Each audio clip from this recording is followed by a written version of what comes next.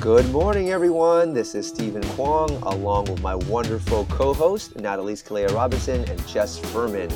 We've got some exciting news to tell you guys.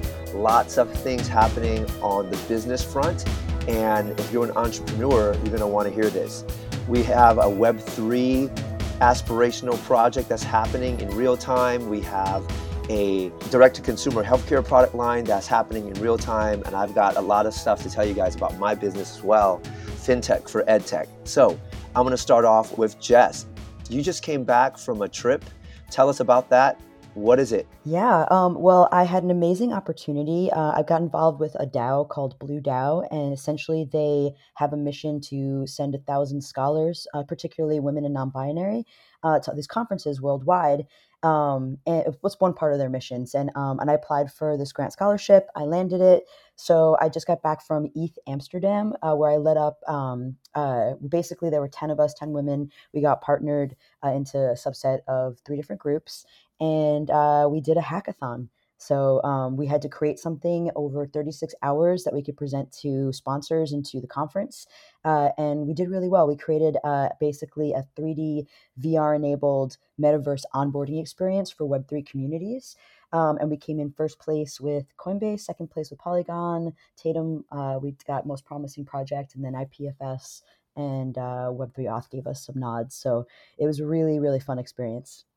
Dude, that's amazing. Tell me more. Like, what are you guys really digging into? I mean, Web3 is such a vast space. When we talk about NFTs, DAOs, cryptos, I mean, this can go into so many different directions. I love the fact that there was this level of diversity there as well. So you guys won all these things. What's the next step? Yeah, so essentially, like the next step is we're applying for different grants because we have a lot of interest to continue the projects based on some of the techs and the protocol that we integrated into our project. So I'm steering the lead. I'm not personally a developer. I kind of operated more as like kind of co-creating the entire project, and then I did our application.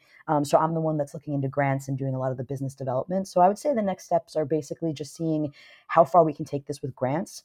There's a lot of money on all of these chains and a lot of incentives for you to build your project. And when I say chains, I mean Bitcoin. The Bitcoin has one chain, Ethereum. There's a few others that have cropped up. Harmony is the chain that actually funded the grant program that got me there as a scholar.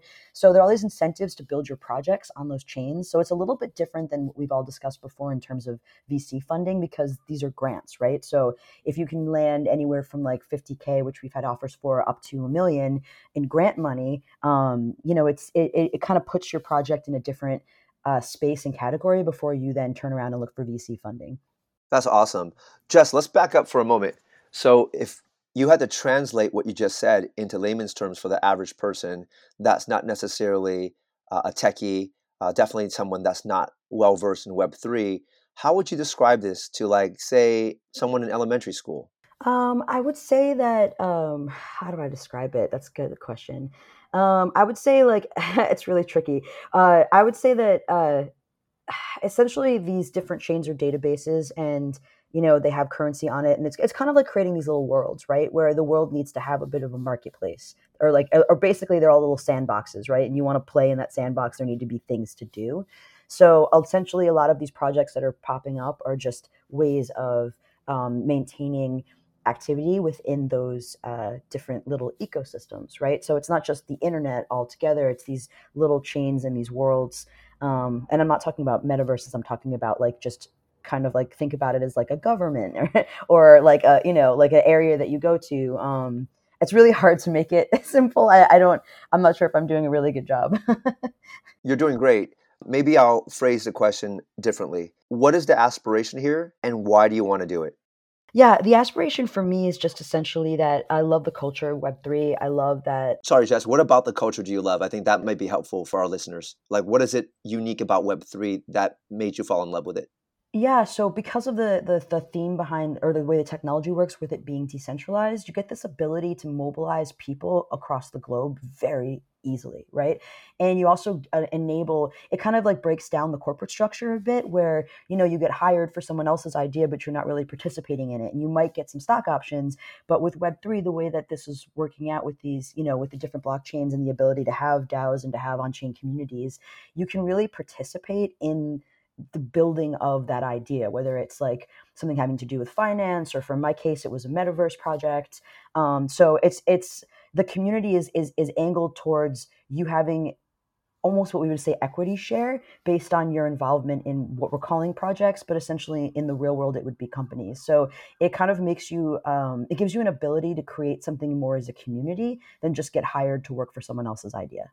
Awesome explanation. I love that. Natalise, what are your thoughts on Jess's project? Yeah. So first of all, Jess, congrats. And going to Amsterdam, that Thank just sounds you. fun in and of itself.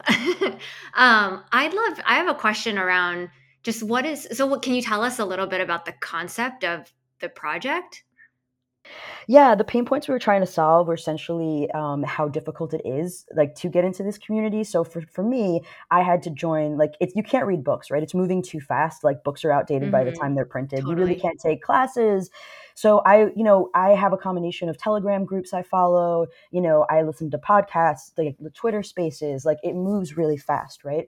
But if I want to join a community, which would be a community for, say, an NFT project or a DAO, for example, there's no centralized place, which is, of course, is decentralized, right, in general, but that doesn't mean it needs to be ineffective. So what we created was a token Right. gated onboarding system experience for these communities specifically.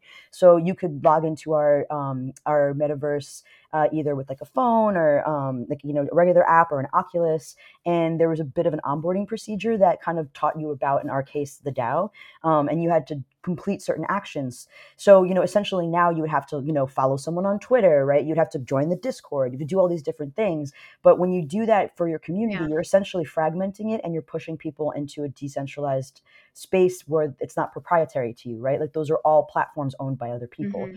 So what we did with our Mm-hmm. DAOverse project was to gamify that element. So you could engage and click, but you stayed within that ecosystem and you would drop badges, and then you earned an NFT to get into the full DAOverse experience. So essentially, we're just trying to gamify and create like a gathering space for people who are involved in specific communities to, continue to kind of get deeper down the rabbit hole with their involvement.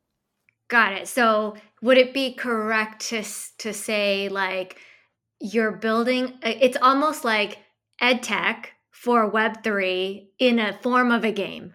Is that right? Yeah. It's basically, we built a DApp, for an onboarding DApp, right, to gamify onboarding processes into these communities, and then also kind of to address the issue Got where it. you have, token rewards that you can give. So we would call it in-game incentives, but it's not necessarily a game. You can post what are called bounties. So if there's initiatives that the DAO or the NFT community needs completed, you can list them with reward points. So there's a bounty section where you can actually earn, real token or rewards for completing tasks that would essentially be something that you would hire people for, but you're empowering your community in a different way to complete those tasks. Cool. I like that. I mean, it is so complicated. I think just to get all of those onboarding processes are so they're not super intuitive. So I totally see the need there. Yeah. Yeah. So we're going to continue with it, I think. And it's live now. If you go to thedowverse.org, you can walk around. It's very fundamental. We did it in 36 hours, but you can set an avatar. You can meet a friend there. You can walk around and explore the world a little bit. But yeah, I think for us, it's looking at which chains and communities are most interested, and then how they want us to tailor it and what that would look like. So what tech we can integrate to kind of, like I said, do an MVP that's a much more robust than where we started. Got it. And is this tech something that you could white label to, is it like software that you're selling to other sort of like DAOs and like communities so that they can use that same technology? Or is it something that you'll keep in-house for Yeah, whatever it's DAO projects that you guys do? Yeah, it's essentially, we'll be white labeling, so everybody can get their own world and their subworld, right? And it's chain agnostic. So if we have, 1,000 DAOs launched is the mission of Blue DAO that sent me. So their 1,000 DAOs would roll up under their ecosystem. And then if we did it on a different like gaming platform chain, like, it would, kind of roll up under whatever structure they wanted. So essentially we would assist with the build, but we would host, like, it's our code, we would host kind of the whole concept, with this idea that, there's participation in all of these DAOs or sub DAOs that we're launching. So you could either go to DAOverse and see our entire universe of all these subworlds that we've built, or you could go directly to, say, Blue DAO, and then you would just have an experience with that DAO and any DAOs rolled up under them. So you could, we're enabling them to white label where they want, or you would go to the DAOverse and it's going to be this, imagine like a universe of all of these little subworlds. Jess, I love this idea of inclusivity. And speaking of that, can you tell us about the types of resources that you're looking for right now, just in case someone's listening to this podcast and might want to be interested in connecting with you? Yeah, of course. I would say for now, like right now, my two co-founders, one is a game developer, the other's a full stack developer. Right now, I'm deep diving on this, but I'm not a tokenomics expert, and we want to be launching, whatever we have. We want to make sure that the economics of these worlds roll up in a way that makes sense for everybody. So anybody that I would say is tokenomics expert, which I know is a moving target at this point because it's shifting, we're definitely looking for that. And then, yeah, I would say anybody that's interested or in creating ecosystems for themselves. Like we've been talking to different networks and clients that I have like outside of the Web3 space, and I know they're particularly interested in offering this solution for onboarding for their IP. So if you're an IP holder and you think that the onboarding experience for what you're launching with your NFTs leaves a lot to be desired, like hit us up. We can tailor what we have to what you need probably. Awesome. So guys, if you're listening out there and you're in this space, connect with Jess. Jess, what's the best way to connect with you? Via Twitter? LinkedIn? What's your preference? Yeah, I would say for this stuff, definitely Twitter. My Twitter is Jess Furman Muse, Muse. Definitely, give me a follow, and you can either reply to some of my content or DM me. But that's the best place I can kind of also get you plugged in. You can see what I follow. You can see what communities and Twitter spaces I'm listening to. So if you're trying to learn more, it's a really good resource as well. There you go. Well, Natalise, I heard recently that you guys have been featured in Fast Company as a world-changing idea. What does that mean? Give us an update. Yeah, so the list came out this week, and we were honored in the health category as a world changing idea. What does that mean? I think it means that we're building something that hopefully will change the way that people think. In our case, about skin health and skin in general and health in general. Our vision really is that the future is precision. Precision medicine, precision health, and by using genomics, we're sort of enabling sort of that pathway to precision, at least when it comes to skin.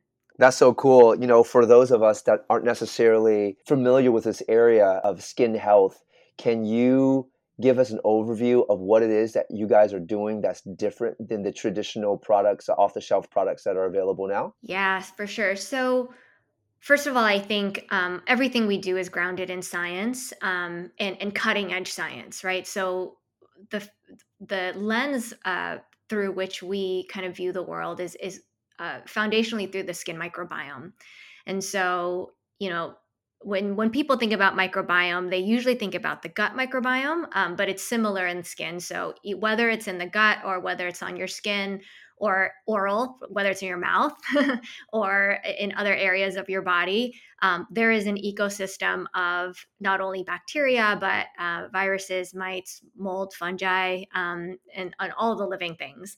And they should live in balance together. And that's when that happens, everything's fine and everything's great, and you're generally healthy. But when you have generally, when you have inflammation or there's an issue going on, oftentimes that is correlated with an imbalance of your microbiome. And so when we think about skin health, when you think about indications like acne, eczema, rosacea, even in times of aging, there is a bacterial component there. And so what we have tried to do is look at, we use big data and diagnostics to look at whether what the bacterial overgrowth look like when indications occur, and then from there we try to create targeted solutions with microbial formulation so that we can in some ways engineer your microbiome, right? Like, so we want to be able to tell you, hey, this is what your skin microbiome looks like, and here's a way to optimize it by targeting this bacteria or that bacteria. And that solution will be different for you than it would be for Jess, for example. Thank you for that really well thought out explanation. There was a lot of science that was involved in what you just said, but I would imagine that the consumer experience would be a bit different. I'm imagining. So if I'm interested in connecting with your product, like what does my experience look like? Yeah. So what we're launching later this year for the consumer is two. You can think of it as two main steps. So number one, the first step is a skin microbiome discovery kit. So essentially, what that is it's non-invasive. It's easy to use. They're simply swabs that we send to you. You swab your skin. So if you've taken like a COVID test in the last 2 years, it's similar to that, right? Except it doesn't hurt at all. So you're literally just swabbing different areas of your skin, and then you send it back to us. From there, we do our science, right? We do the prep and we sequence and all of that, and then around 2 weeks later, what you would get is a report about your skin microbiome type, kind of any overgrowths of bacteria if we see them, as well as your skin age. So an assessment of your skin age based on your skin microbiome, and then recommendations, right, on food, skincare ingredient recommendations, etc. And then the second part of this is receiving then a targeted formulation for you based in a phage. So what we use is phage science, and we essentially go out and discover and cultivate. So let me back up. so phages are a targeted microbes. So they target bacteria, right? So you can think of them as almost like a natural antibiotic. In fact, they are an antibiotic in that they kill bacteria. But the difference between phages and an antibiotic is that antibiotics will kill everything, right? It'll essentially kill good bacteria and bad bacteria. But when you use a phage, we're trying to target just the bad bacteria so that we leave the good bacteria alone. So essentially, in that user experience, as a customer, as a consumer, you would get that formulation that's right for you with the right phage cocktail. Well, I'm super excited, and full disclosure, I'm also a customer, so I'm just like so anxious to have you guys release this stuff. I was part of your beta testing group, and I'm just really motivated to see this thing actually go to market. Super excited. So, in all fairness, you guys have given us detailed updates on your business, so it is up to me to reciprocate. So I'll tell you guys a little bit about Cubby. We just closed a new round of financing last quarter. Really excited to bring on some new investors, as well as seeing the majority of our pro rata investors reinvest in us. We are moving and expanding our verticals. Right now, we are working really hard to connect into the ancillary education and recreation space. And these are after school programs, summer camps, tutoring sessions, any sort of children's services provider that may create a curriculum that's an adjunct to the child's core curriculum at school.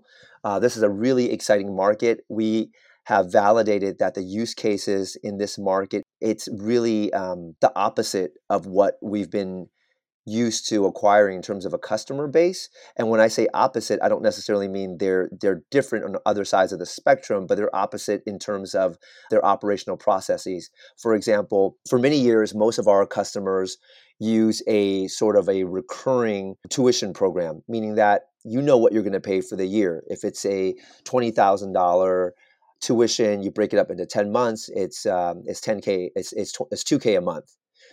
So we're experienced at dealing with those types of use cases. But as we're digging into the ancillary programs, we're finding that these customers have a different set of use case. And this has more to do with how they're providing this service. So these services aren't necessarily paid upfront. Sometimes they can be. They're ad hoc services, meaning that a parent can buy something the same day, maybe buy something for the week, but then they can also have the privilege to change those services as well. So what that means for us as a technology company is that we have to go back and look at our previous blueprints and our previous architectures to understand if in fact that the existing system can do just as strong as a job as we were doing for our previous segmentation of customers. So what we found is that we're doing a really great job at providing them with their current needs. But what a lot of these ancillary service providers also want is a leverage to grow their revenues. So that's really exciting for us. So, think about Curacaby this year as the Shopify for education and recreational customers.